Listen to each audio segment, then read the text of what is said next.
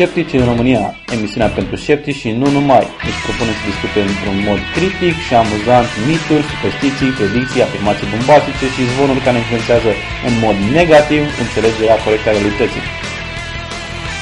Nu criticăm persoane, criticăm idei, pentru că atunci când pare incredibil, de ce mai multe ori nu este adevărat. Sceptici în România. Hai și gândește alături de noi.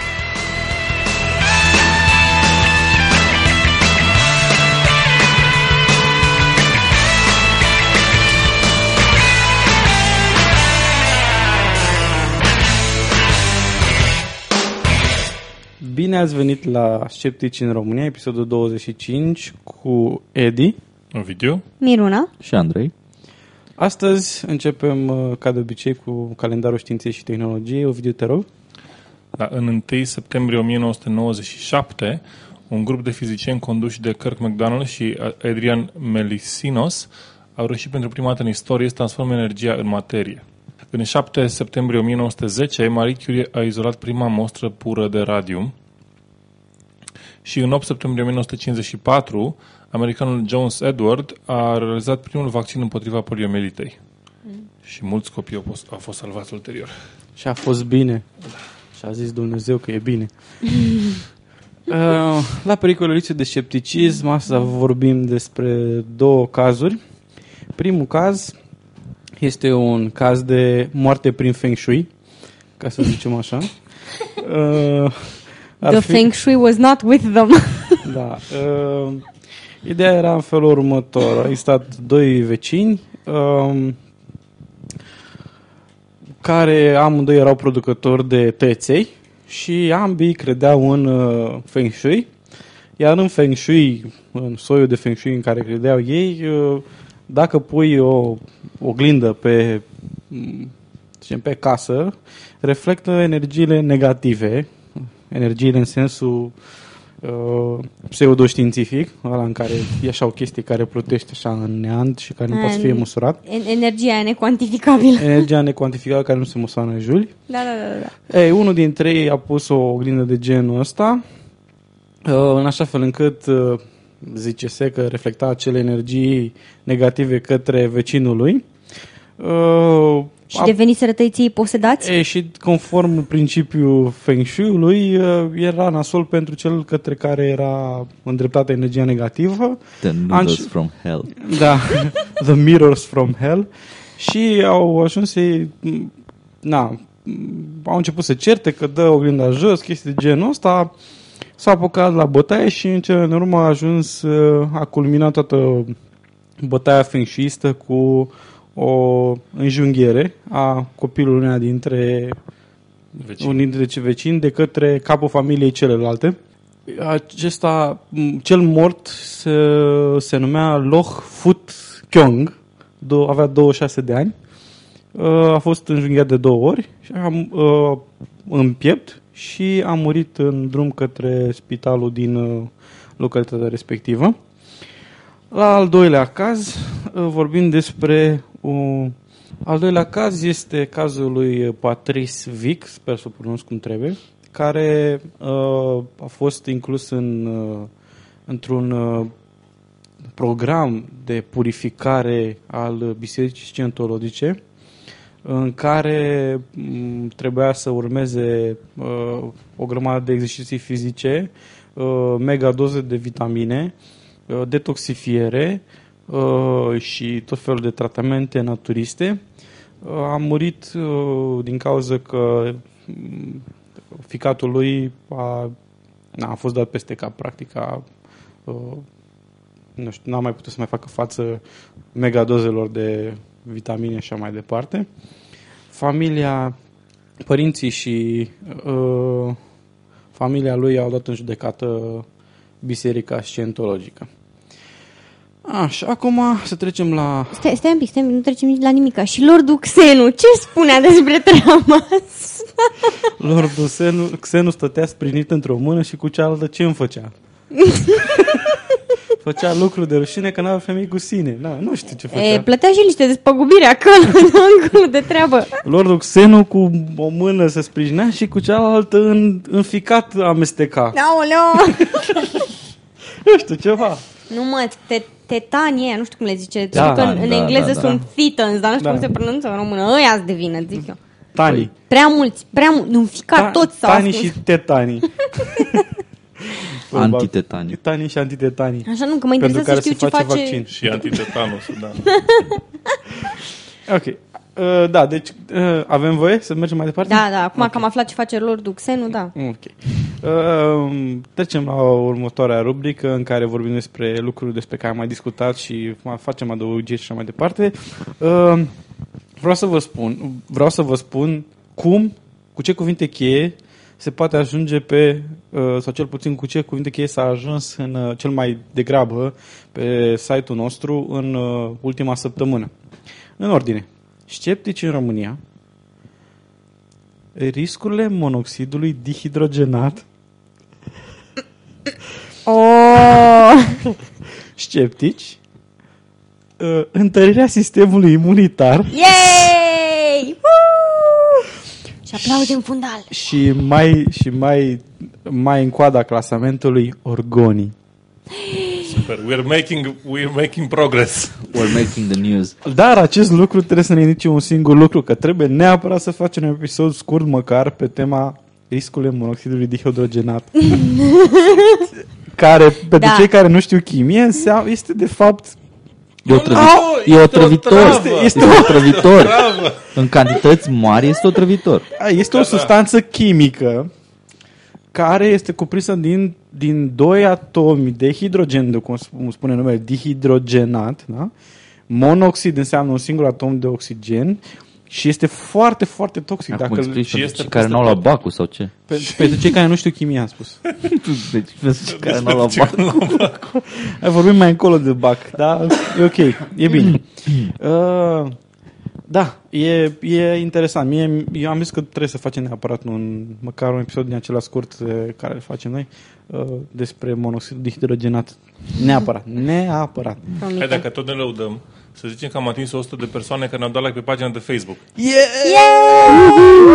Da. Cu o oră maxim. Și am luat premiu. Am luat premiu. Coroniță. Nu, am luat premiu pe care o să-l dăm. Nu în sensul că am luat un premiu de la cineva. Am achiziționat premiul pe care o să-l primească cel care o să câștige. Da, principiul concursului, dacă tot am apucat să deschidem subiectul, este dintre cei care au dat like pe pagina Sceptici în România pe Facebook, o să extragem la întâmplare unul dintre utilizatorul de acolo, o să încercăm să-l contactăm. Dacă nu reușim, atunci ghinion. O să mai extragem unul. O să mai extragem, dacă nu reușim, în termen de cam cât să zicem. Nu știu, cât de repede să răspund pe Facebook? Rezonabil. Trebuia să facem terms of service ai campaniei. Rezonabil, în termen O rezonabil. săptămână în termen rezonabil pentru un mesaj pe Facebook. Păi și dacă nu reușim nici la al doilea, 3-4 săptămâni. Deci avem 100 de oameni, avem de unde alege. Ok, bun. Nu fi toți fake. Facem așa. Da, nu cred că e prea evil să extragem 5 oameni și primul care răspunde. Oh my god. Și toți 5 ar trebui să se întâlnească în centrul Bucureștiului, să facem o mud bath și care reușește să câștige 3 bătăi din 5. Da, și câștigă o doză mare de orgoni și premiu. Un pandantiv, măi, din orgoni și din ăla a făcut bine, care te zgârie pe Dar piept. zicem care e premiu? Nu. Sau încă e secret? Dar de ce să spunem? Dar putem să nu tăiem la editare chestia asta. Știu. E super tare. Nu spune nimica. Dar sigur, e secret. Da, dar e o surpriză foarte plăcută dacă sunteți sceptici. It's awesome.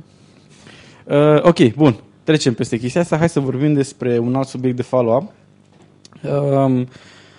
Ideea e în felul următor. Am vorbit cred că acum 2 emisiuni despre bozonul Higgs. Sau acum o emisiune? Cred că acum o emisiune. Acum o emisiune. Două. Sau două, nu mai știu. Da, acum 2 emisiuni. Cred că am vorbit despre bozonul Higgs și cum au existat niște semnale că s-ar putea să fi fost detectat. În iunie 2011, fizicienii de la LHC anunțau prezența unor posibile dovezi care ar fi confirmat existența bozonului Higgs, ultima particulă din modelul standard care nu a fost observată direct sau indirect. Și cei de la Fermi. Și cei de la Fermi, da. Da, independent, în 2 experimente. Exact. Totuși, aceste 2 echipe care erau entuziasmate în iulie ne-au anunțat că odată cu procesarea mai multor din acele date, din acele semnale, din procesarea mai multor date, acele semnale par a fi mai slabe, lucru care sugerează fluctuații statistice în fundal, produse de descompunere a particulelor cunoscute. Cu toate acestea, există posibilitatea unor semnale rezultate de la Higgs. Ei, și prima dată, prima mea reacție a fost nasol, n-am mai descoperit, nu o să-l publicăm. Și apoi mi-am dat seama, mi s-au aprins beculețele, că tocmai ce fac este biasul de publicare. Sunt victima biasului de publicare. Și atunci am decis să introduc acest subiect tocmai pentru a discuta despre biasul de publicare și despre efectul desertar, despre care o să vorbim imediat după ce o să dau mai multe detalii legate de ce ce este de fapt în carnea articolului, ca să zic așa. Așa, revenind. Acele excese au apărut în aceeași regiune de masă între aproximativ 110 și 170 de gigaelectronvolți. Asta era vorba despre semnalele din iulie 2011. În prezent au fost analizat mai multe date decât în iulie, dar semnalele nu au devenit mai puternice, așa cum se așteptau cercetătorii. La o suplimentare a datelor cu circa încă 50%, era de așteptat să apară o creștere a semnalului, dar nu e cazul. Ca să-l parafrazăm pe Vivek Sharma, un fizician de la Universitatea din California, San Diego. Nici grupul CMS, nici grupul Atlas, care au prezentat împreună și au descoperit împreună aceste fluctuații, nu pot demonstra că semnalul este un zgomot de fond, a declarat Bill Murray, un fizician la laboratorul Rutherford Appleton de pe lângă Didcot, UK. Nu actorul. Deci Bill Murray, nu actorul, ci un fizician. But he's a Ghostbuster. He could find it. Da, ideea este că nu poate să demonstreze în momentul de față că e un zgomot de fond.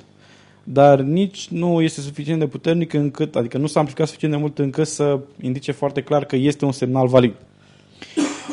Ce este clar este că Atlas și CMS au analizat date suficiente încât să spună cu certitudine mare că Higgs nu există în intervalul 145-400 gigaelectronvolți, valorile mai mari nefiind valoarea la care se așteaptă fizicienii să existe buzonul Higgs. Astfel rămâne intervalul 115-145 electronvolți care, dacă se menține ritmul de lucru, până în decembrie ar trebui să identifice particula sau să elimine această ipoteză, caz în care fizicieni teoreticieni trebuie să dezvolte alte ipoteze, rămânând doar o șansă de sub 5% ca particula să existe, dar să nu fi fost identificată.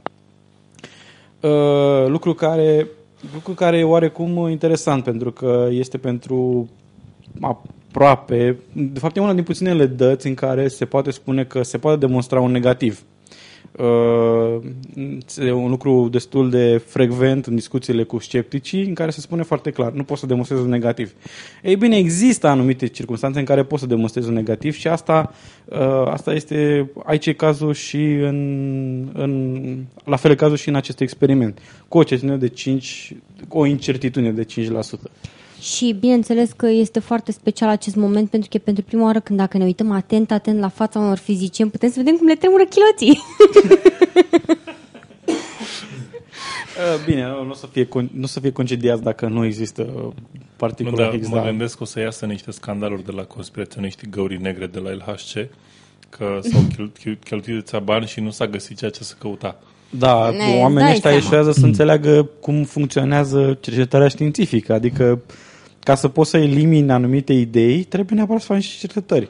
Adică nu au certitudini? Păi ce fac cercetătorii ăștia? Nu le dau răspunsuri adică sigure nici măcar și definitive? nu știu sigur ce fac și fac lucrurile alea. Oh my God! Păi tu nu știi că întotdeauna știința este schimbătoare, niciodată n-are certitudine. Pământul e posibil să fie plat din nou peste 2 ani. Și noi asta promovăm aici, incertitudine? Sau cubic. Ce oameni Sau suntem! cubic, da. Hexagonal. Da, /sarcasm. Ok, bun. Acum să vorbim despre efectul desertar și despre biasul de publicare.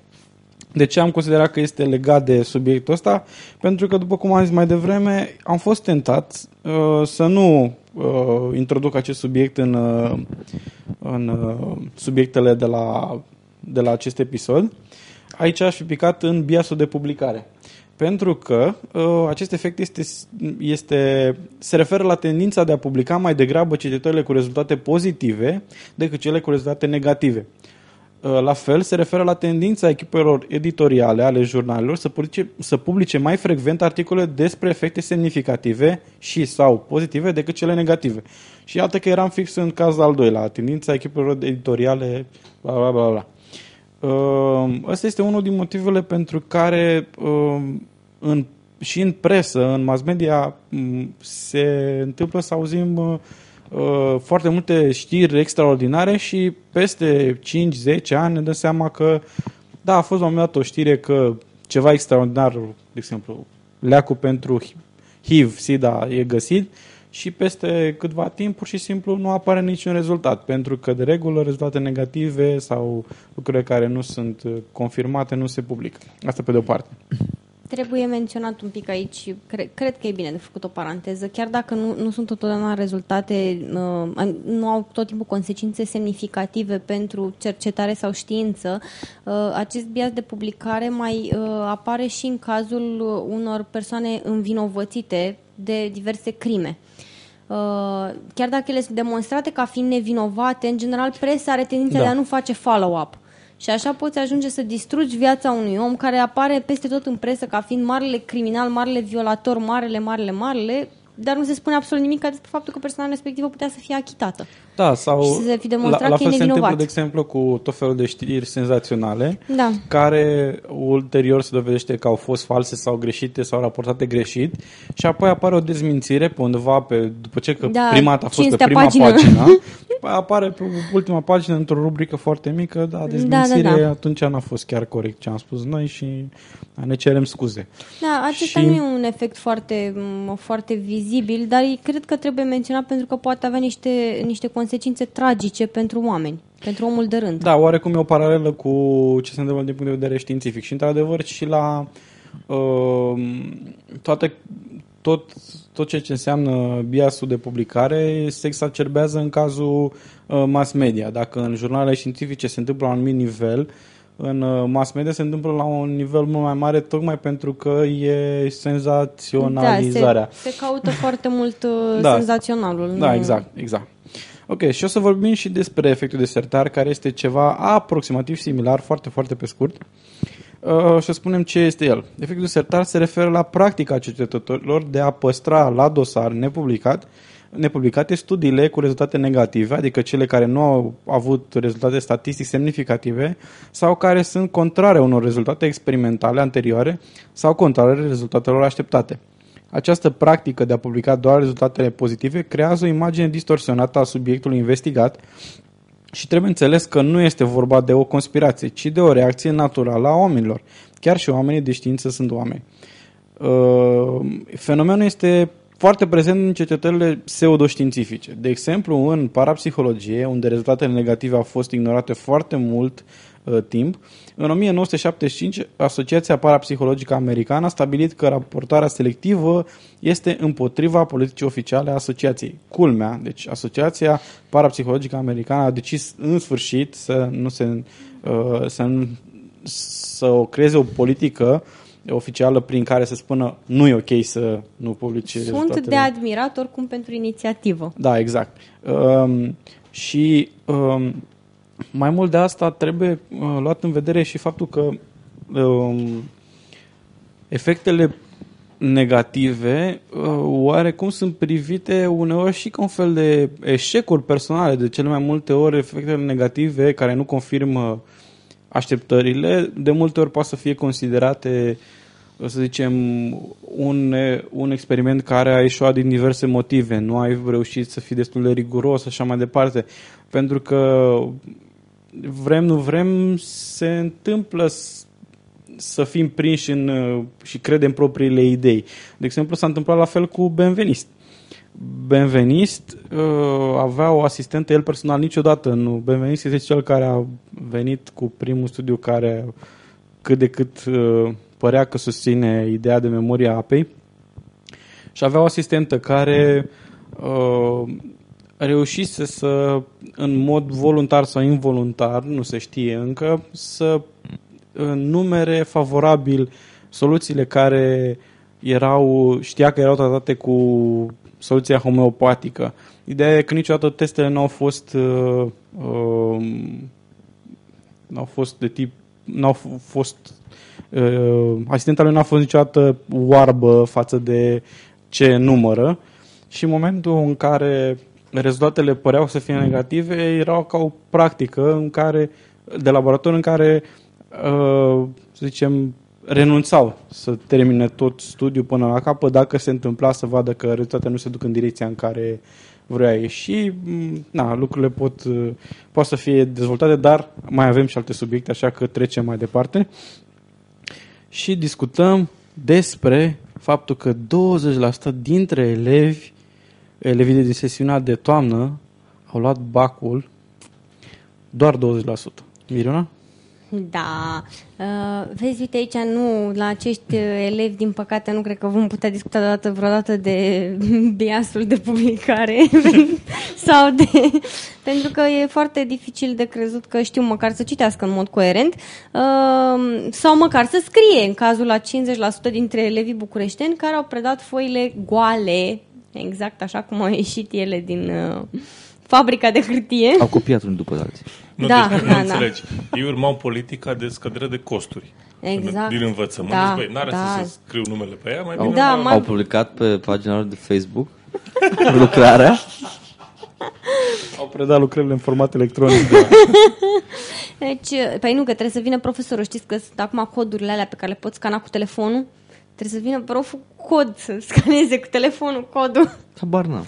Nici eu nu știam. My God, rușine să vă fie. Și pur în tezele de bag? Nu știți nimica. Mai documentați-vă. Ce au coduri de bare? Sau sunt niște pătrățele. Au coduri de bare bidimensionale? Da, dar nu au. Ziceam că ar trebui. Probabil așa au făcut. Nu au. Eu credeam că au. Eu credeam că au. Și scanează pe copii. Nu, că am mai auzit acum niște idei că au adoptat o nouă lege a învățământului și vor să facă un fel de cartele de prezență atât pentru profesori cât și pentru elevi. Pentru că funcționează atât de bine în Parlamentul României? Toată lumea prezentă, doamna dirigent. Stai așa. Pentru că orice versiune electronică a unui sistem care este pur pe hârtie este mult mai bună. Toată lumea este prezentă, doamna dirigintă, spuse tocilara clasei stând în sala goală. Nu aveți voie să înstrăinați cardurile. Da, doamna profesoară, zise Gigel dându-i cartela lui Ana, cea mai silitoare eleva clasei. Da.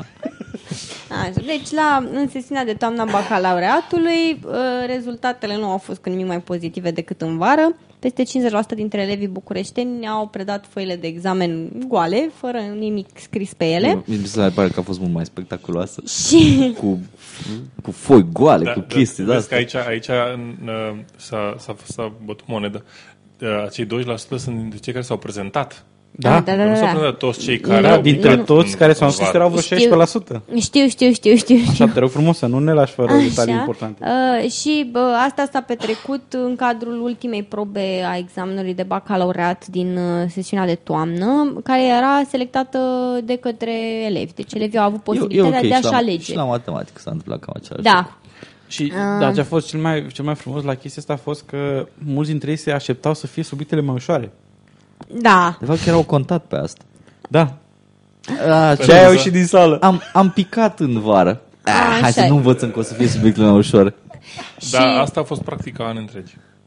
Ani întregi asta a fost practica, pentru că, băi, toată lumea trebuie să ia bacul, dă-o încolo. Da, se pornea de la... Toată lumea trebuie să ia bacul, trebuie, neapărat. Pentru că țara asta nu are nevoie de oameni care să facă munci necalificate. Și nu mică le fumirare. Avem chinez pentru asta. Și ca să o citez pe mama pe care îmi venea să în fața care venea să spară televizorul, face aia. Trebuie să lase și pe ei să copieze un pic. Ce e asta? Oricum, rata de promovare a bacalaureatului în sesiunea iunie-iulie a acestui an a fost de 45,7%, cea mai mică din ultimii 10 ani. Cât mai aproape de adevăr, să zicem. Se apropie de PISA. Și eu cred că mai au de mers până când ajungem la adevăr. Pe acolo era, pe la 5% dintre elevi nu înțelegeau nimic. E bine. Da. Păi da, stai un pic, 50% dacă nu înțelegeau nimic, ăia clar trebuia să pice. Dar păi restul 5% sunt funcționali. Deci dacă și poate să promoveze cât de cât. Deci dacă înțelegi orice și măcar 3 litere pe foaie de hârtie, trebuie să iei bacul? Nu, îmi pare rău. Nu, PISA se ducea, era de matematică sau de înțelegere pe Are mai multe probe. Așa. Are mai multe probe. Era proba de a înțelege textul, ce citești într-un text. Dacă nu înțelegi ce nu prea poți să iei cum ar fi una alta, așa că out. Așa. Apropo de înțeles de un text, știu că mulți criticau proba de istorie, că le se dădea chiar să analizeze un text. Istoric? Da, li se dădea să analizeze un text istoric și apoi li se puneau întrebări din text. Despre la cine se referă și era un numit domnitorul. Deci puteai să citești textul ăla să faci Deci era ceva de genul Scufița Roșie s-a dus în pădure să culeagă frați și mure. Cine s-a dus în pădure? Cine s-a dus în pădure ca să culeagă ceva de frați și genul mure? ăsta era. Ce s-a dus? Dar și că s-a picat la ce s-a dus Scufița Roșie? Ce avea pe cap Scufița Roșie? Ce fructe culegea Scufița Roșie din pădure? Da, uite-te la subiecte, ceva de genul ăsta erau. Bine, nu erau chiar toate punctele din așa ceva. Așa, să vă mai dau câteva date interesante. Ca urmare a diferitelor tentative de fraudare și la această sesiune au fost dați afară dintre elevi, dar mult mai puțin decât la prima sesiune. 95 de candidați, adică 0,2% dintre cei care s-au prezentat.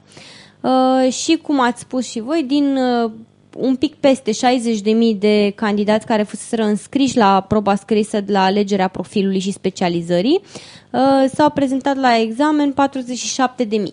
Deci puțin peste, să zicem, 3 sferturi, cam așa. 3 sferturi dintre candidați s-au prezentat. Da, era clar că asta se va întâmpla. Mi s-a părut normal faptul că au ales subiecte la fel de aproximativ la fel de dificile ca în sesiunea din iunie-iulie. Da, au fost avertizați, nu știu la ce se așteptau. Evident, timpul... Hai, lasă că nu o să fie așa.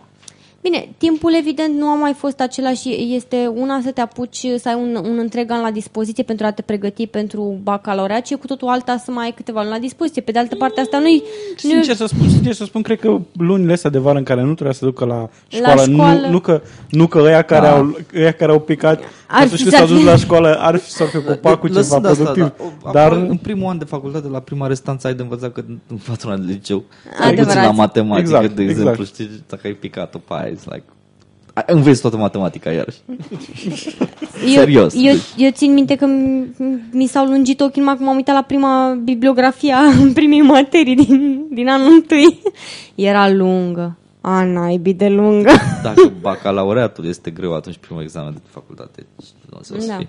Overall, câtă promovabilitate avem? Asta plus? Total? Uite, chiar nu știu cât este totalul, dar oricum e... Județele, dintre cei care s-au venit acum, județele mergeau într-o linie gaussiană destul de clară între 15 și 20%, cu niște mici excepții în anumite județe unde... Și cel mai puțin a fost în Constanța, urmat de Olt, urmat de Vâlcea și cel mai mult surprinzător în Mehedinți, unde în vara au avut cea mai mică... Și Suceava? Cea mai mică, și Suceava. Și Mehedinți au avut cea mai mică rată de promovabilitate în... Au rezolvat Da. Dar ăsta, inspectorul din Mehedinți, zicea ceva de genul că când am văzut asta, am luat măsuri și am avut grijă. Am scos blestematele alea din camere din clasă. El zice că au făcut meditații cu elevii, că și au făcut meditații cu elevii și ca nicăieri în toată țara, elevii au și venit.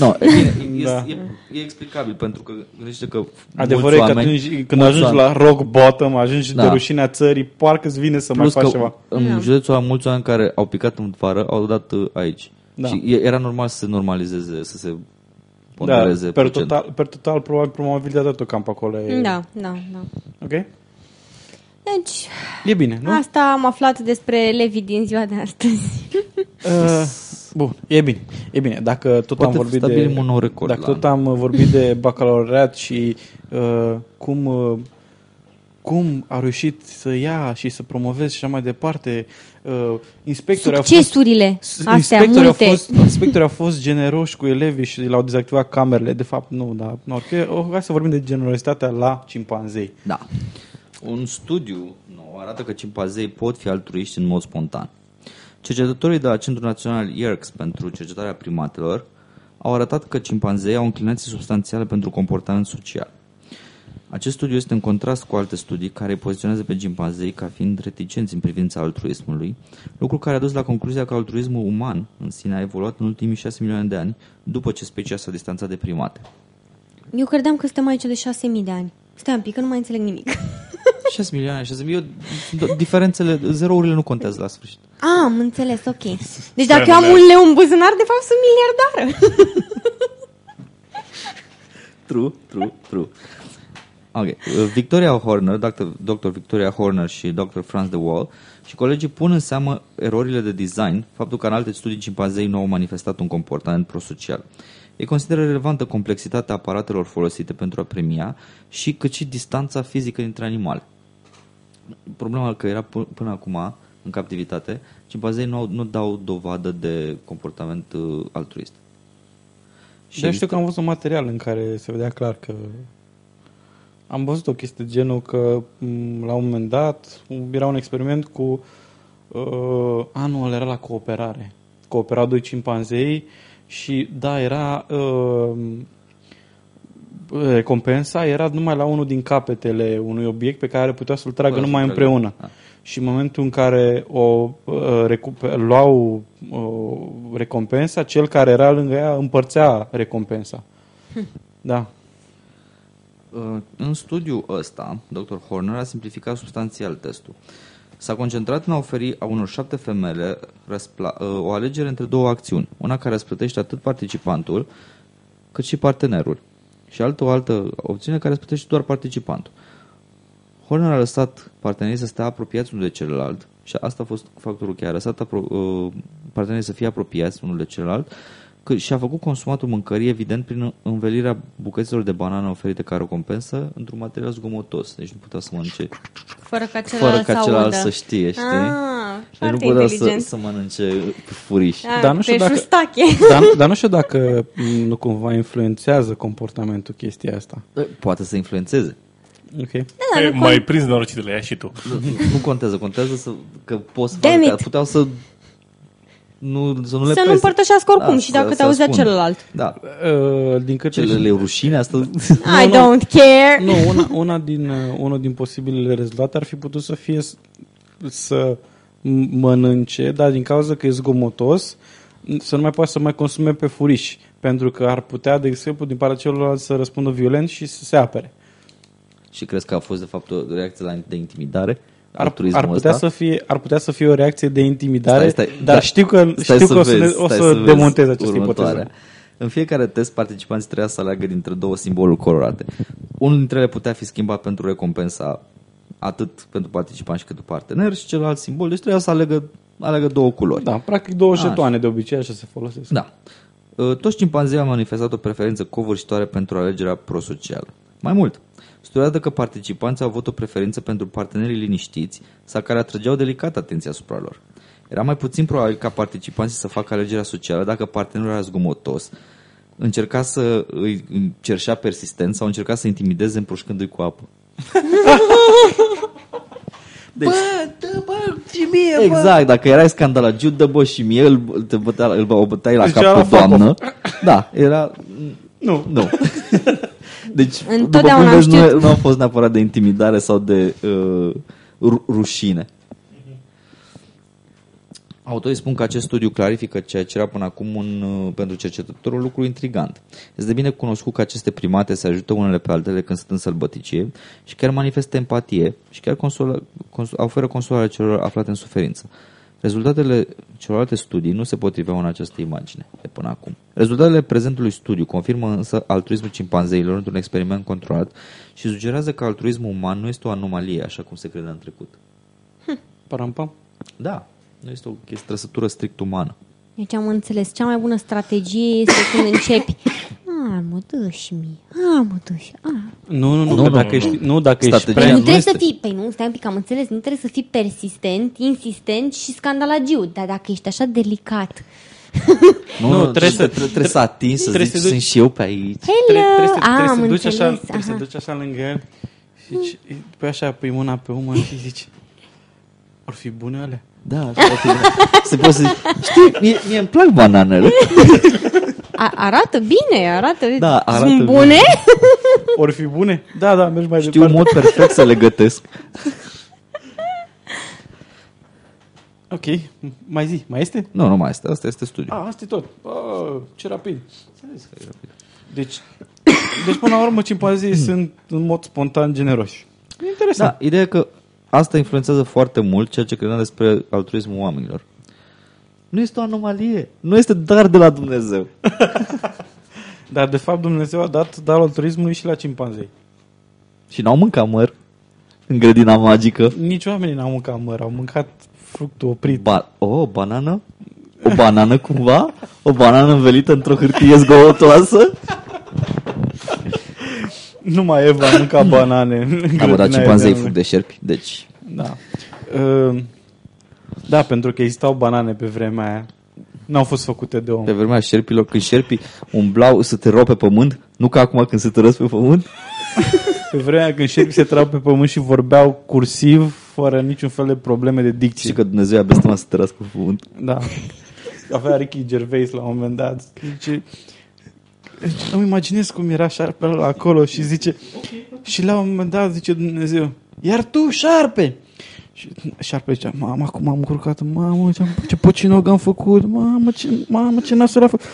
Tu, să te târăști etern pe burtă. Dar eu zice, și da, mamă, ce m-ai pedepsit, mamă, cum era asta treaba asta? Au, sunt pedepsit, mă doare. Dacă e, nu știu dacă era în jurnală creaționistă sau nu, dar parcă șerpii au niște rudimente de picioare, anumite specii de șerpi, de urme, de ceva ce au putut fi picioare. Ar trebui să fie vreo specie care să fie...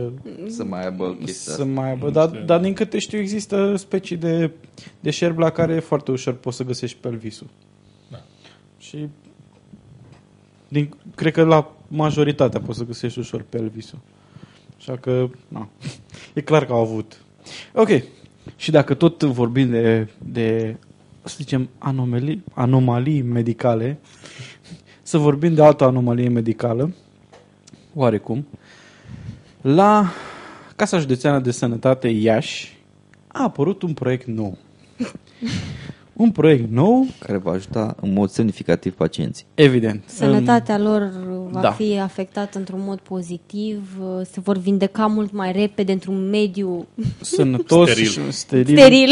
Și acest lucru este, proiectul care tocmai s-a lansat este ca urmare a faptului că nu mai aveau ce să mai facă cu banii. Pur și simplu au dotat toate spitalele cu ultima aparatură de ultimă oră, aveau toate rețetele gratuite, compensate.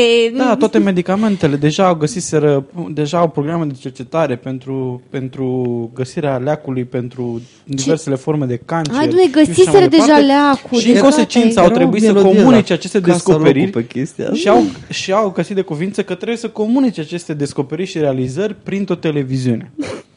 Și au făcut o televiziune care se numește HIH-TV. Dar și aflăm așa, că televiziunea de Casa Asigurării de Sănătate Iași se numește HIH-TV și subiectele dezbaterii sunt adevărate imnuri înălțate puterii, plătite din banii de sănătate a ieșenilor. Subtitlul de la articolul din care cităm. Ca să fac o mică glumiță, singurele lucruri care sunt sterile sunt talk show-urile lor.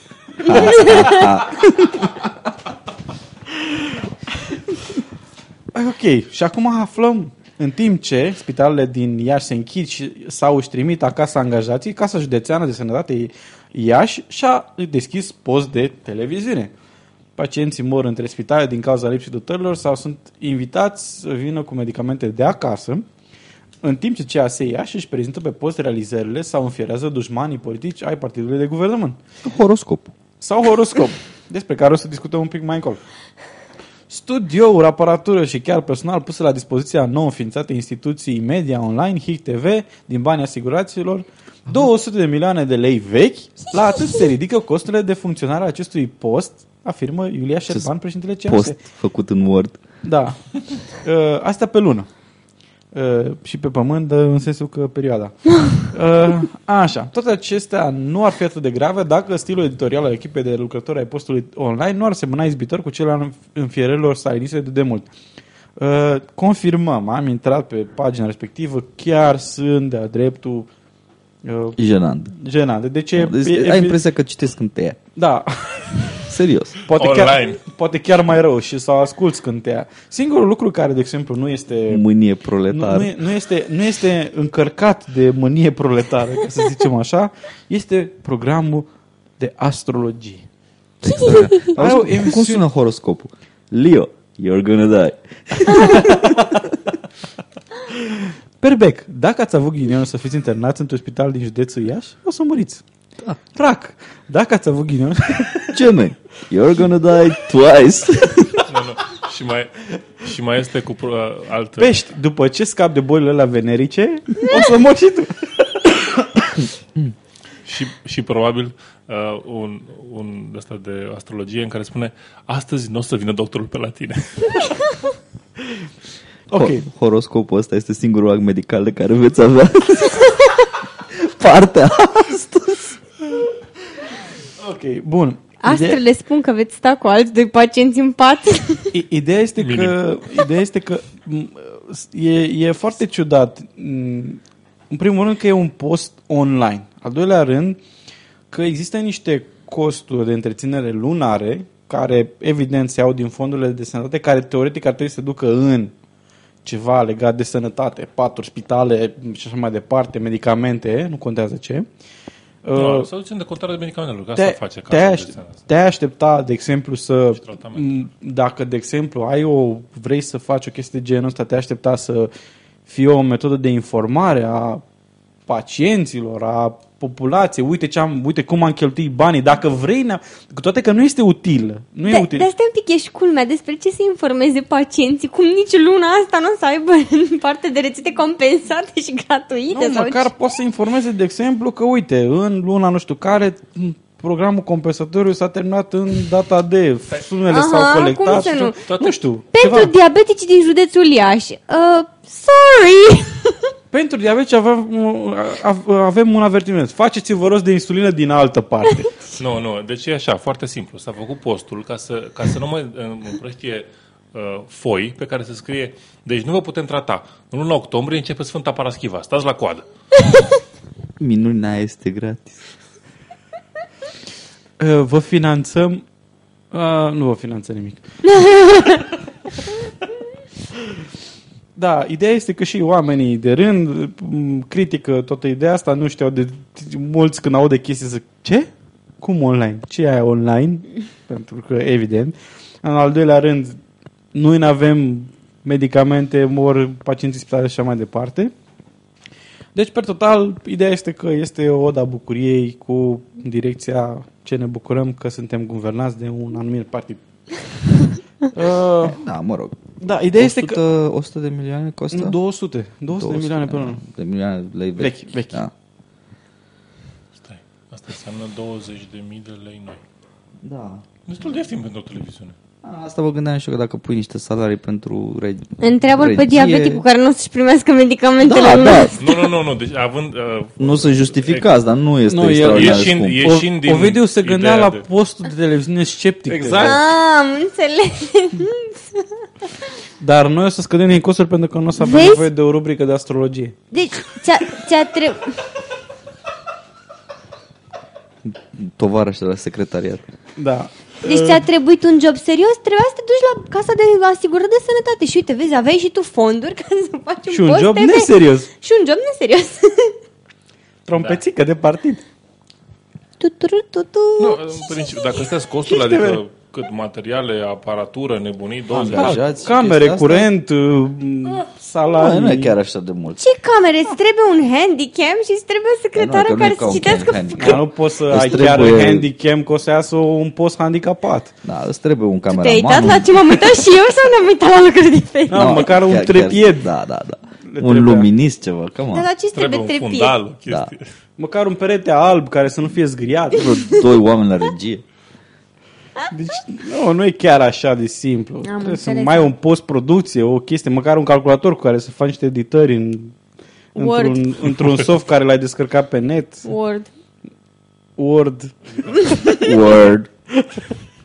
Da, apropo de ce zice Mord, e dacă vă uitați pe pagina de la HIT TV, o să constatați, probabil fără să fiți surprinși, că Meta Description spune că autorul sunt, de fapt, Microsoft Word. Adică articolele sunt scrise în Microsoft Word și exportate ca HTML. Da. Word, man. Profesionalist. Oricum pe pagină sunteți și transportați în anii 90 cu stilul în care este făcută pagina. Pre-90. Marchii, este geostitis anii 90.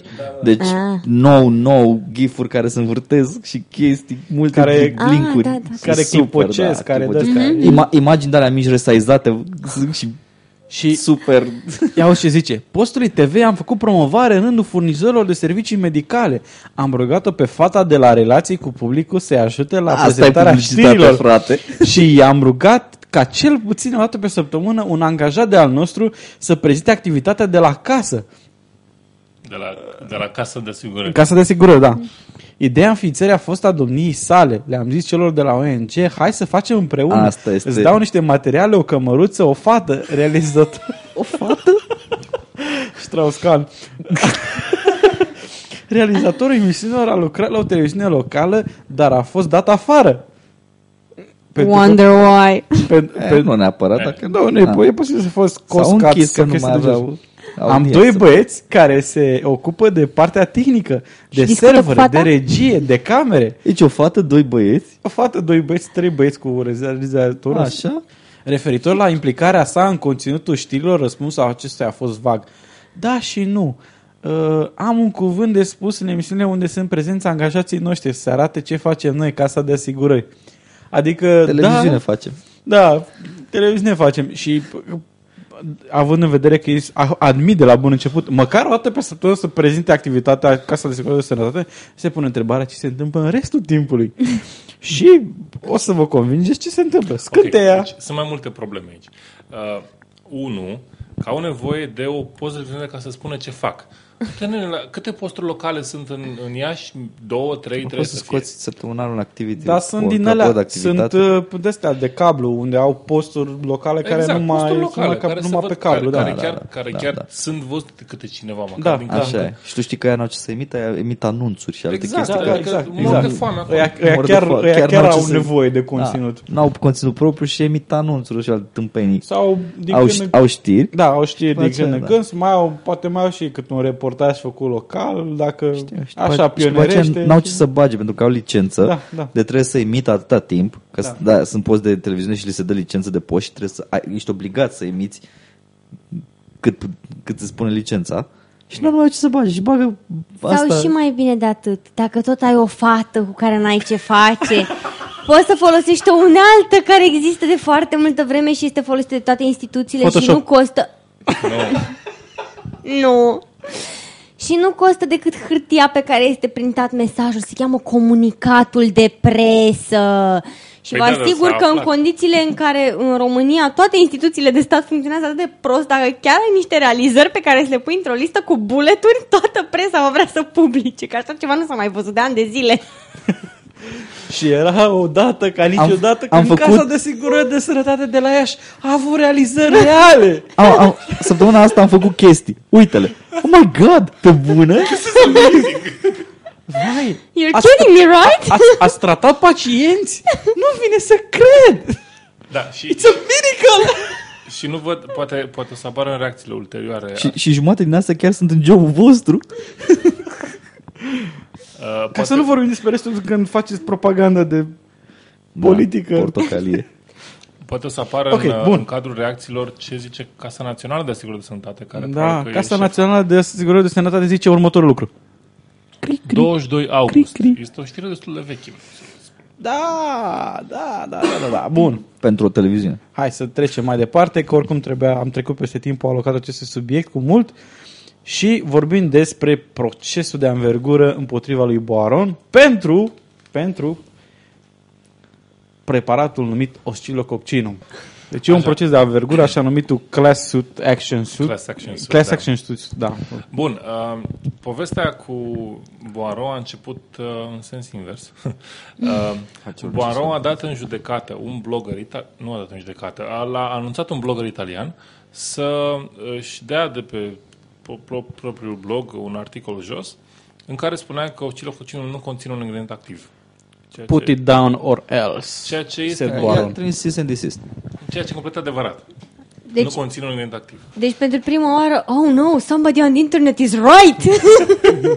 They're on to us. Probabil că era un sceptic. Ok. Și omul a pus acolo. Evident, în momentul în care a venit notificarea de la Poirot, a zis yeah, everybody's gonna know about this shit.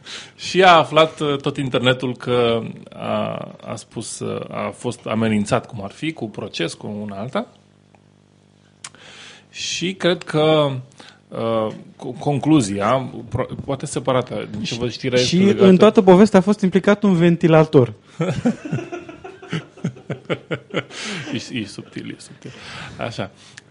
Bun, haideți să citesc din articol. Probabilitatea de a obține o moleculă de ingredient activ de oscilo, orientul activ fiind oscilo, într-un dozaj regulat, este aproximativ egal cu a câștiga la loterie în fiecare săptămână pentru un an.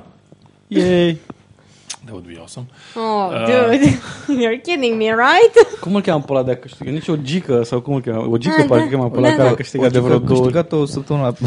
Nu, stai. A câștigat câțiva ani la pentru premiul cel mare la loterie. Da, și o gică a câștigat de... Da, odată.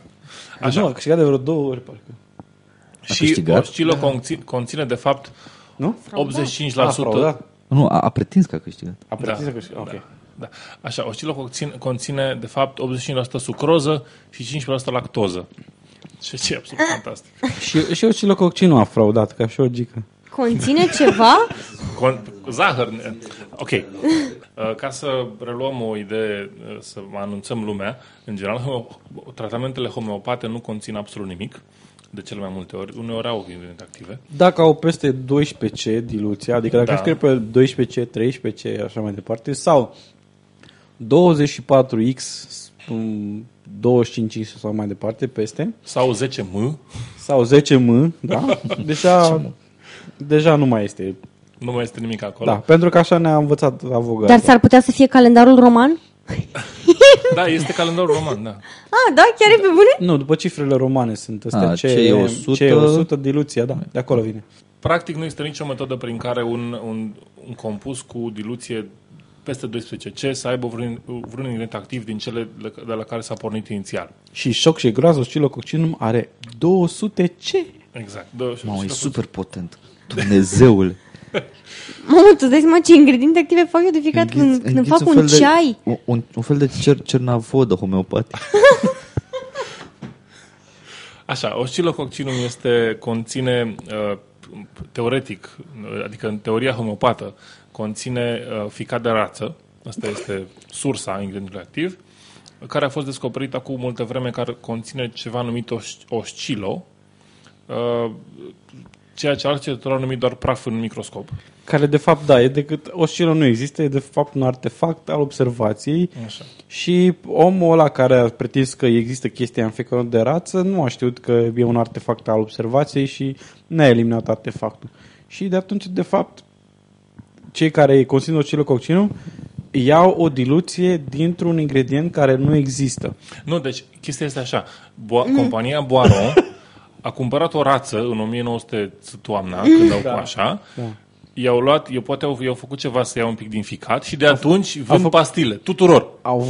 Au făcut o biopsie a ficatului raței. Deci la biopsie se ia o bucată de... Poirot nu e companie franceză, corect? Ba da. Păi și nu era mai bine dacă luai ficatul ăla de rață și făcea un pate? Un foie gras. Un foie gras. Deci eu zic că mai bine... Eu cred că ei au luat soluția de la oscilococcinum în fabrica de foie gras, a dat cu degetul așa pe pe unul din ficații de acolo și a zis, ha, am furat de aici ingredientul de bază. Și a dus după aia și au măiat așa degetul în apa în care din loc ei o și locă și atunci tot din aia fac. O să fac milioane din degetul ăsta. Și chiar au făcut. Da. Așa. Bun, și s-au creat niște grupuri. Trebuie să nu seama cine face chestia asta aici. Class action suit înseamnă lawsuit înseamnă că mai mulți indivizi se asociază pentru a da în judecată aceeași. Deci mai multe... Da. El e reprezentant. Henry Gonzalez, reprezentantul unui grup de oameni care vor să dea în judecată Boiron pentru fraudă în publicitate, cred că, și faptul că nu spune că nu conține niciun activ acel produs. A pornit un class action suit în sistemul american. Asta înseamnă că dacă va câștiga, toți cei care au cumpărat vreodată oscilococcinum și mai au chitanța, cred că, pot să primească... Deci mă ușor repede să-mi iau vreo 3-4 chitanțe. Da, dar nu ești în jurisdicția americană. Așa, Dacă mă duc în călătorie în state. Nu. Damn it! Nu, că nu ești cetățean. Vor primi înapoi compensații monetare. Adică primești bani înapoi. Exact. Da, bine, depinde, nu neapărat, depinde de cât de mult care este înțelegerea la care se ajunge. Cât de mult non-pate de ficat de rață ai ingerat, nu? Depinde la ce înțelegere se ajunge. În principiu de câteva milioane și depinde de câte persoane sunt incluse. Da. Da, ideea e că, din câte știu, se mai face și există și precedentul juridic.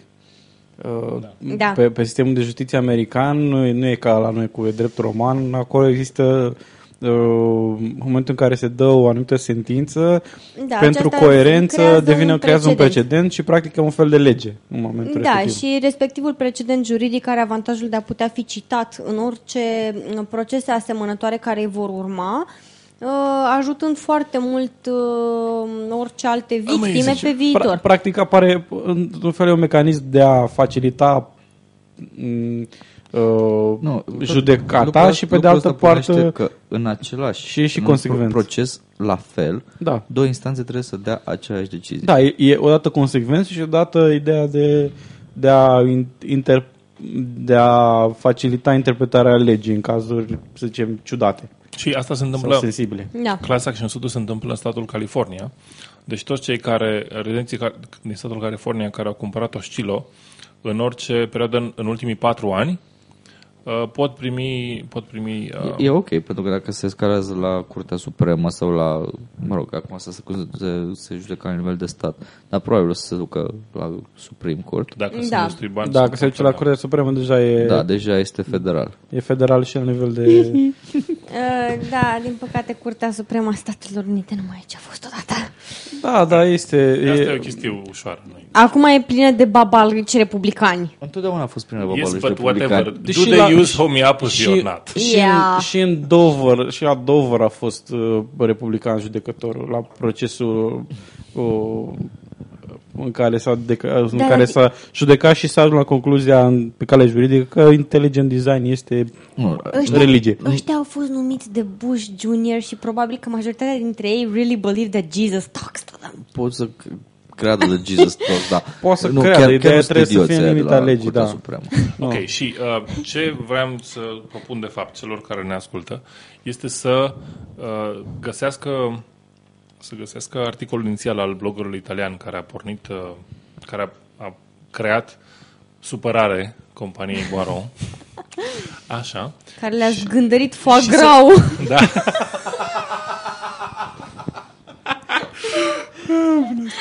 Așa, și să producă un articol asemănător. De ce nu? Adică poți să producă un articol asemănător, zicem, ok, nu conține nimic activ, vorbim despre homeopatie, toată lumea află, oamenii află despre ce homeopatie. Exact cum aceeași chestie ca la 10-23, că într-un fel să faci awareness, public awareness. Să faci un awareness, așa. Și ai și personal o să dau un mesaj companiei Boiron în România să vadă sigur ce am scris eu, ca să fiu sigur că citesc. Și să aștept cu mare nerăbdare să spună să dau jos. Ok, bun. Mai avem ceva discutat aici? Mai vorbim de ficați de rață? Nu? Fica de rău. Foie gras. Bun. Și acum, dacă tot am vorbit de chestii pseudo-științifice, hai să vorbim despre altceva. Deci, te rog frumos, eu nu discut de chestii pseudo-științifice. Tu voi încă n-ați învățat încă. Eu discut foarte serios aici. Deci vă aduc numai informații de primă clasă care vă protejează sănătatea, vă aduc beneficii, vă dezvoltă ca ființe umane. Și astăzi vom vorbi despre telechinezie. Permitem să înființez postul de televiziune? Ha? TV? Da, deci am cumpărat de la un chioșc de ziare o revistă foarte... Te-ai discreditat tot. Nu, m-am ascuns foarte bine. Aveam o glugă în cap, ochelari de soare gigantici. Bun, ce ai cumpărat? Am cumpărat o revistă al cărei nume nu pot să-l spun întreg. Este normal despre paranormal. Pentru că domnișoara, care este singurul autor din colectivul redacțional, ne spune peste tot că toate materialele aparțin și nu trebuie citate în niciun caz. Deci eu nu pot să citez exact din această revistă. Deci este revista paranormal? Paranormal, da. Nu este normal despre paranormal. Așa se numește normal despre paranormal? Exact. Și este o revistă de spirit. Normal despre paranormal. Normal despre hara. Normal. Așa, și este o revistă de spiritualitate și mister. Spiritualitate și isterie? Misterie. Așa, și din această superbă revistă, printată pe o hârtie numai bună, de să nu spun la ce poate fi folosită. De joasă calitate tipografică. Nici măcar la aia nu e bună. Ba, să știi că e un pic cam tare, dar cred că merge. În caz de urgență. Da. Așa, și am aflat despre secretele telechineziei. Apropo, și ca să fie clar, vorbeam de faptul să pui salamul pe ziar. Exact. Și am învățat că dacă tot pun salamul pe ziar, cum să-l pun cu puterea minții. Sau să-l tai cu puterea minții. Dragă, mai trebuie să-l mai tai. Dacă trebuie să mute cuțitul înainte și înapoi ca să taie salamul să-l pună pe ziar. Exact. De ce nu poți tăia catenele cu puterea minții? Așa, și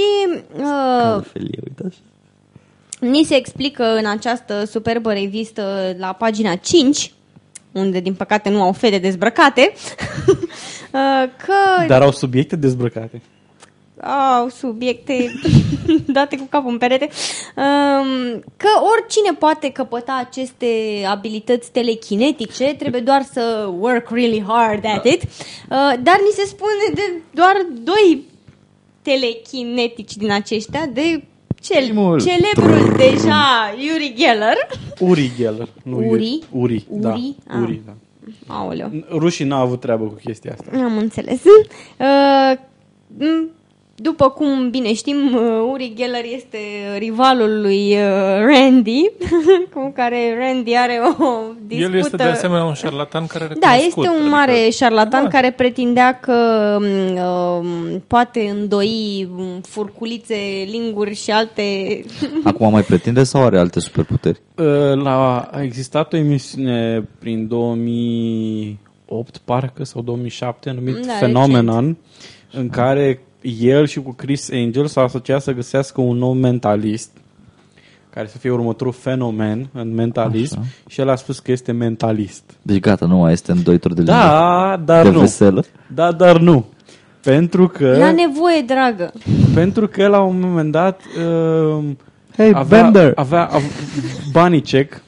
Banicek a vorbit cu el tocmai în emisiunea asta, în recolisele ei, și la un moment dat zice, l-a provocat Chris Angel să spună că ceva de genul că dacă ești dispus să pariezi că acum dacă ar trebui să faci trucul tău, așa e că n-ai putea să faci decât prin înșelare. Și el a zis inițial că da, așa este, și apoi ulterior zice, dar știi că am spus chestia aia pentru ca să pot să fac chestiile trebuie să mă pregătesc, și în momentul ăla numai prin înșelare ar fi putut să fac, nu pe bune, dar eu sunt pe bune. Știți care e secretul?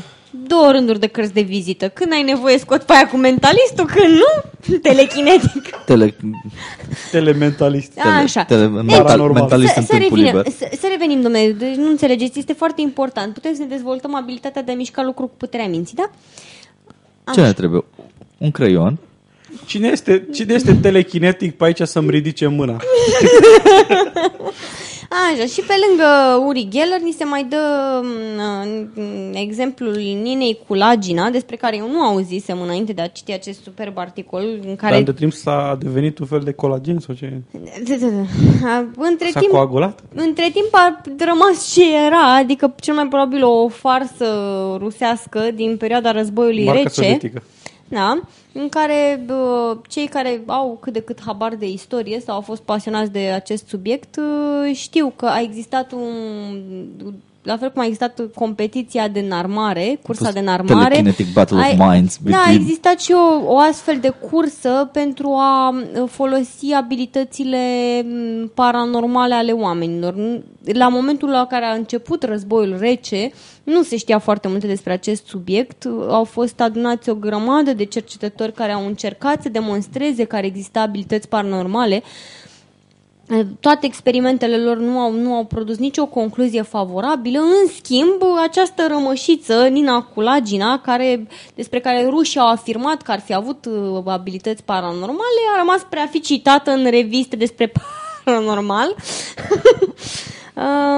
Și mi se pare absolut șocant că dacă toată lumea poate să capete astfel de abilități telekinetice, că numai 2 sunt citați aici, adică ar trebui să fie plin de oameni. 2 au fost suficient de perseverenți. Clasa de telechineță a anului 2001. Reuniunea de clasă.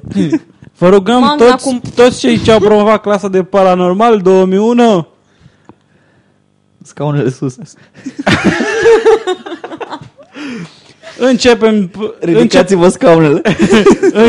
Începem examenul de evaluare. Ridicați scaunul fără mâini și picioare. Așa, și ni se dau și exerciții în care ni se spune că trebuie să fim, bineînțeles, foarte concentrați. Normal. Într-un punct. Și trebuie de la 10 plus 1. Da, și trebuie să nu ne forțăm ochiul. O gaură neagră este foarte concentrată. Ochiul interior al treilea din ochiul frunte. maro. Adică să nu te scrempeatare. Da, exact. Așa, și trebuie să... Nu, dom'le, trebuie să nu-ți forțezi ochiul când te holbezi la obiectul pe care vrei să-l miști. Dacă nu faci. Așa. E ca în... Să nu-ți sară din orbită. E de-aia paranormal... ăsta, meltdown, știi? Te uiți unul la altul așa, foarte concentrat și care cade primul mort, ăla înseamnă că a pierdut. Așa, și bineînțeles că trebuie să-ți golești mintea de orice alte gânduri, ceea ce în cazul oamenilor care cred în așa de ceva exemplu, de logică, ar fi foarte dificil. Să-ți golești capul de orice fel de lucruri, de exemplu, de logică. Dopul de la minte să ducă totul la canal. Și bineînțeles că ni se spune că nu trebuie să fim descurajați dacă nu ne iese din prima mișcat obiectelor. Voi încercați acolo. You just keep at it. Trebuie să fii perseverent. Așa, și bineînțeles că... și ni se mai spune... Ce ni se spune, ce am reținut, este să fie, ai un creion rotund. Se poate să-l pui pe masă. Poate doar să mișcă un pic singur de la curent. A fost... Să nu, chiar... Au fost mulți din ăștia care s-au dus la Randy pentru provocarea de $1.000.000 și se că poate să facă chestia asta. Uite. Și unul dintre ei l-a pus așa pe marginea mesei, știi, și pe aceea, cu mâna așa. Dar el mișca practic masa de aer și fiind foarte foarte instabil, s-a învârtit ăla, știi, și zice Randy, hai că sară și eu, că și eu sunt paranormal. Bine, testul 2, mișcați cubul ăsta de plumb. Good luck with that. Da, deci cred că voi avea suficiente materiale pentru încă vreo 10 emisiuni numai din revista asta, care v-am spus are doar un singur autor. Doamna respectivă, am înțeles că ea... E dificil să faci reviste paranormale în care să fii singur autor, pentru că unele lucruri se bat cap în cap. Un interviu aș vrea să văd. Realizat cu autoare. Apare pe la emisiuni. Ce emisiune apare? De la Antena 2. Apare la emisiuni? Yep. Am googălit-o. E tipa care a apărut la emisiune cu Cristian Român la un moment dat și vorbea de astrologie. Habar n-am. Cum o cheamă? Nu pot să spun. E ilegal. Hai, zic cum o cheamă. cheamă. Toate materialele din această revistă, cu excepția citatelor, sunt proprietatea intelectuală a autorului. Da? Păi cu excepția citatelor, așa? Păi ăla nu-i citat, e numele ei. Așa, pe zi, cum o se cheamă? Se supun legii dreptului de autor. Alina Neagu? Dar n-are drept de autor pe numele ei. Hai, lasă. Alina Neagu. Alina Neagu. Nu cred că era... ok, nu contează. Dar putem să verificăm ce... Nu-i nimic, are și un blog, are și revistă. Revista se publică. Cei care nu știu care este blogul și sunt medium, nici n-au nevoie să știu care adresa. Bineînțeles. Așa? Cei care sunt medium deja au citit revista. Nici măcar n-a trebuit să o pună pe hârtie, că deja știau conținutul ei. E deja era publică mental o revistă. Dar chiar pentru cine mai publică revista asta în print? Pentru noi ăștia neinițiați. Pentru că vor să deci este clar că dacă ai cumpărat revista, habar n-ai. Da, am priceput. De asta ai nevoie de exerciții paranormale. Da. Uite, Edi n-a avut nevoie de exerciții paranormale ca să omoare un țânțar cu revista. Era un mutant. Nu, era un păianjen, nu era... M-am uitat îndelung la... Da, era păianjen, nu era... M-am uitat îndelung la pahar încercând să-l mici, dar n-a avut niciun fel de reacție. N-a cooperat. Nu te-ai concentrat suficient și nu știi să-ți golești mintea de gânduri. Sau poate n-ai avut noroc. Ochii, n-am mai putut. Păi și scrie să nu-ți forțezi ochii. Ai forțat ochiul. Erau amândoi. Rușine să-ți fie, domnule, forțezi ochiul. Tu crezi că poți să ți-i forțezi pe amândoi în același fel? L-ai forțat pe unul dintre el. Dacă nu faci cum scrie manual, omul ăla știe mult mai multe despre telechinezie, telepatie, whatever decât tine. Televiziune. Promit ascultătorilor că voi mai cumpăra această revistă și costă un preț aberant de 5 lei bucata. Pentru a păstra, a crea o mică tradiție de a citi lucruri cât mai amuzante și de a afla cum să ne dezvoltăm abilitățile parasenzorii, extrasenzoriale. Mega. 3 la ochi, aura. Bun, și dacă tot am vorbit de chestii paranormale, am înțeles că Andrei poate să ne spună despre o chestie tot așa paranormală, minunată, extraordinară, ci că o piatră, am înțeles... Mirobolantă, am înțeles că o piatră are puls sau ceva. O biserică întreagă are puls. O biserică are puls? De fapt, da. Are puls sau are impuls? Sau are plus? Are repuls. Zi. Deci, vorbim despre mânărirea Maicii Domnului. Mănăstirea Hodoș Bodrog. Aoleu. Hot dog Bodrog? Da, Bodrog. Aoleu, ce-aș mânca și un hot dog. Eu s-am mâncat decât o salată, nu mai vorbit de hot dog. Lasă că e spre binele tău. O salată care nu sătură pe nimeni, nu? Nu, e ok. Deci, potrivit legendelor, a început bine. Un taur din turma unui păstor a scos cu coarne într-o movilă de pământ icoana făcătoare de minunea Maicii Domnului pe acel loc credincios și construind o bisericuță. Și așa s-a făcut prima statuie a vițelului sfânt. Nu. Stai, vițelul de aur? Deci a ieșit o icoană din pământ în fața unui taur. Simt că mi s-a și mama pământ a vomitat. Taurul s-a creștinat. Și taurul a scos cu coarnele într-o movilă de pământ icoana făcătoare de minuni. Deja era făcătoare de minuni. Legendă. Așa să fie, da? Conform legendei. Bun, conform legendei, Robin Hood trăiește. Ce este cu piatra în formă de inimă? Că este o piatră nu, conform legendei, Ceaușescu trăiește. Elvis. Bun. Pe insulă. Așa. Zi cu inima mănăstirii cunosc povestea cutremurătoare, spune ei, a preotului înmormântat în zidul bisericii. Stai un pic cum am ajuns de la icoană la preotul înmormântat. Așa s-a fondat biserica. Deci a găsit taurul icoana. Și după aia l-a înțepat în fund pe preot care a dat tortul popii? Și după aceea, așa au făcut biserica acolo. Așa, au zis, aici e icoana, aici facem mănăstire. Aici facem o mănăstire, să se scrie în letopiseț. Se scrie în letopiseț, da. Bun, și în momentul respectiv, brusc, s-a metamorfozat o piatră sub formă de inimă? Nu, asta nu e piatra sub formă de inimă, cred că e un fenomen mult mai recent. Nu spune când, dar... N-are treabă inima deci, cu... Inima e o poveste, e o altă legendă. Ok. Un preot fusese blestemat de mama sa, care nu dorea ca fiul ei să îmbrace hainele preoțești. Preotul a fost îngropat creștinește în pământ, însă a fost scos la suprafață de 3 ori. De un taur. Și-a încălecat poșa? De un cutremur? De ploaie. În cele din urmă a fost îngropat în zid. Iar bătăi... Și el și Zidul au trăit fericiți până atunci bătrânești? Și Ana ar fi bătrâni și acum dacă nu ar fi A murit. fost îngropat în zid și Ana îl ținea de mână. Iar Manole bătăile de asta inimii... silucis. Stai, că asta nu e the best part. Iar bătăile inimii... A fost îngropat, nu era mort. Deci, a fost îngropat în zid. După ce a ieșit de Deci a fost mort, îngropat a de ieșit. 3 ori.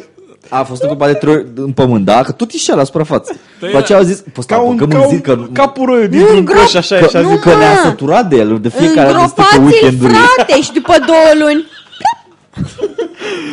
Deci ieșea așa din pământ capuroiu dintr-un coș. Cele din urmă a fost îngropat în zid. Iar bătăile mele care se aud sunt ale lui. Se aud bătăi din inimă de zid. Păi dar lăsați-l, mă, scoateți-l de acolo dacă e viu și îi bate inima. Serios acum. Sunt bătăi spirituale. Fiți atenți aici că it gets better.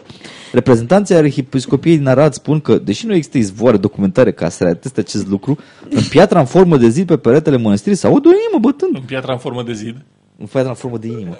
În zidul în formă de piatră. Piatră. Stai un pic, deci n-am înțeles. E o piatră în formă de inimă? Da. Deci îți dai În seama... zidul în care a fost îngropat popa, care a fost îngropat de 3 ori în Nu, nu pământ și pricep care de nimica, 3 nu. ori... Deci- Stai, nu, Nu, cred că deci ce să pricep. a fost îngropat de 3 ori la rând.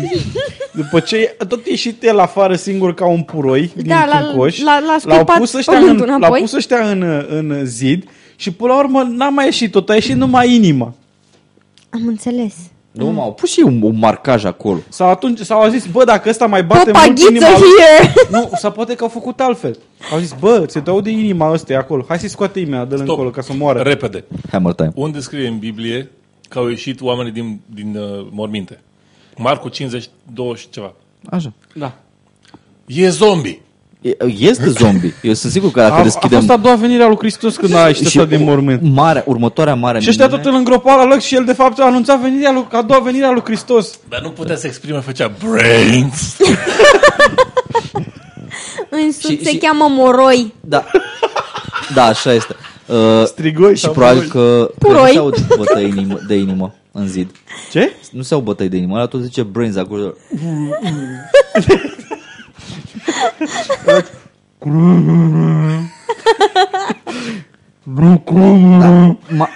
Da, părerea mea, ca să nu e cea mai mare minune. Și nici aia cu taur. Care? Vasile Pop susține că, deși mănăstirea este foarte frumos amenajată și renovată recent, Putem un perete a rămas fără tencuială. Minune! My holy tencuială! No way! Minune, constructori nu știu să pună Este tencuială! șocant. Au fost de-a lungul anilor mai mulți meșteri și nimeni nu a putut să ofere explicații logică adevăr e... Știu eu. pentru faptul Și că... zidar calm. Niște, Meșteri mici și mari, calfe și zidari. Da. Se tocmire, se ticluire și nu reușire să tencuiala să o pună. ai îmburligat poveștile? Deci, au fost de-a lungul anilor mulți maestri și nimeni n-a putut să vă ofere explicații logică pentru faptul că pe peretele din partea dreaptă bisericii nu se prinde Am tencuiala. explicație logică. Și nici Deci un alt acum- material care poate să acopere construcția nu se lipește. Eu cred că Ei e fac acolo o renovare. măicuță la mănăstire. Care mănâncă tencuială? Da. Știi că atunci când ești gravidă ai tot felul de pofte ciudate. Pofte ciudate, da. Cred că e mănăstire de călugă. Nu poți să știi. A fost el... Și Ioana Darc a fost inițial crezut că e bărbat. A fost el un popă femeie, dar aminte. Nu poți să știi. Ecaterina Teodoru și-a dus în armată. Așa și acolo.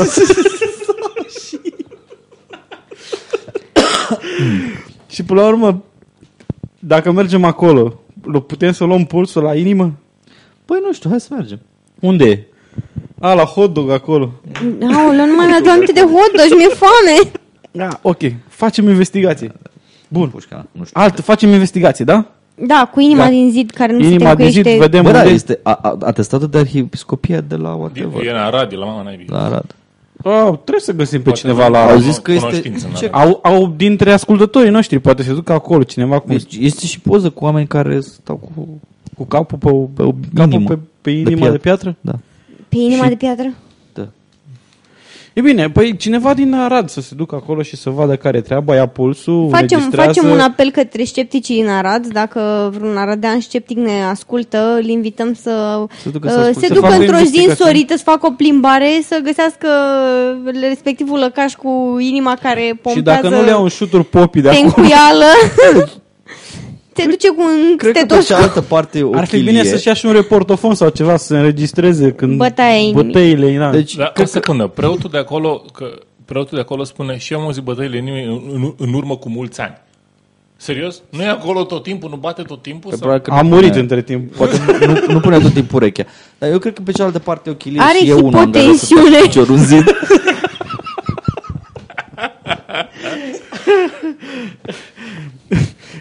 Când e perioada... Și un medic zice, are aritmie.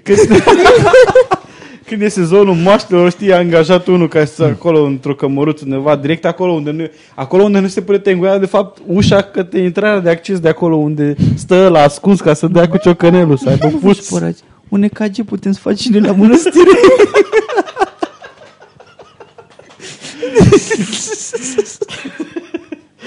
Ok, bun. Tot vorbeam de investigații. Da. Vrei să facem o investigație? Altă investigație, în afară de asta. O investigație serioasă. Ca să nu-i serios. Ca să e neseriosă, da? Da, asta e cam de serios. Nu, să facă cineva din Arad. Noi nu putem să facem pe asta. Facem alta... Încercăm să facem să facem una serioasă. Da. Acum ceva timp, câteva luni în urmă, Ben Goldacre în Anglia a publicat într-un jurnal științific o statistică, practic, a informațiilor despre medicină care sunt publicate în ziarele de largă circulație din Anglia și cât de corecte sunt acele informații care apar în ziare. Și în urma faptului că am găsit acum câteva zile într-o revistă pentru doamne sfatul medical: pune sare pe rană ca să te vindești mai repede și să te doară ca dracu. Așa? Să urli. Am zis că ar trebui să facem același lucru, să vedem câteva ziare de largă circulație, poate să ne uităm și pe câteva reviste de-astea orientate către doamne și să vedem câte sfaturi de proastă calitate medicală li se dau pe parcurs de o săptămână, o lună. O săptămână cred că e suficient. Cred că o săptămână e suficient, da. Și eventual repetat experimentul de vreo 2-3 ori. Așa. Ce avem nevoie pentru acest lucru? Avem nevoie de niște oameni care să analizeze datele, să culeagă datele.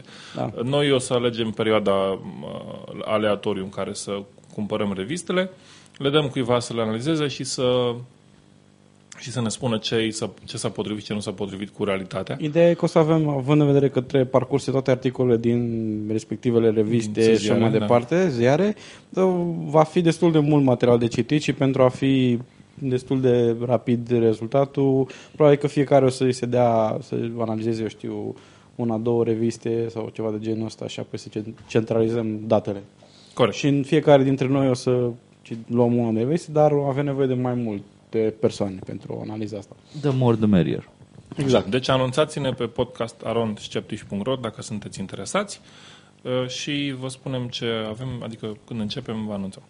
Ok. Bun. Cu acestea am terminat subiectele și anunțurile care le avem. Încheiem cu citatul nostru obișnuit. Și astăzi avem un citat din legendarul Carl Sagan, care ne-a spus așa: este mult mai bine să înțelegi universul așa cum este într-adevăr decât să persiști în amăgire, oricât de satisfăcătoare și liniștitoare ar fi. Bravo. Ok.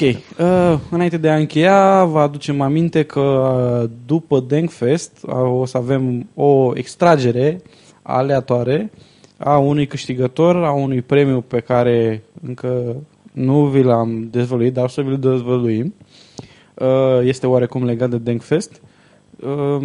Dintre cei care au dat like la pagina Sceptici în România pe Facebook o să fie extras un câștigător. Și cei care vor mai da?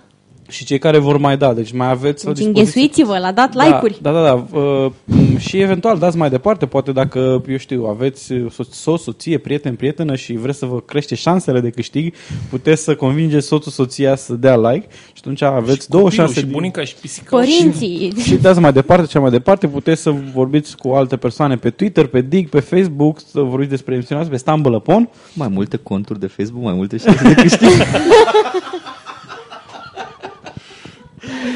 Da, din păcate, asta este, nu putem să controlăm chestiile astea, dar am putea să eventual să controlăm alfabetic, dar na. Oricum, trecem peste chestia asta. E prea mult efort pentru noi, așa că o să mergem pe bună încredere.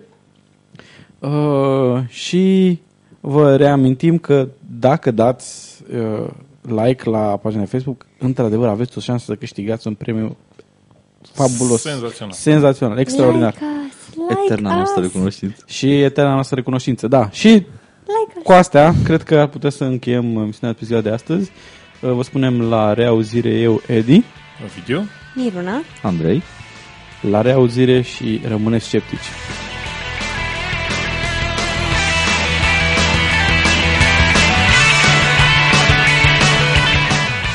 Ați ascultat Sceptici în România. Tema muzicală este melodia Graveyard a formației Liquid Kitchen, oferită sub licență Creative Commons.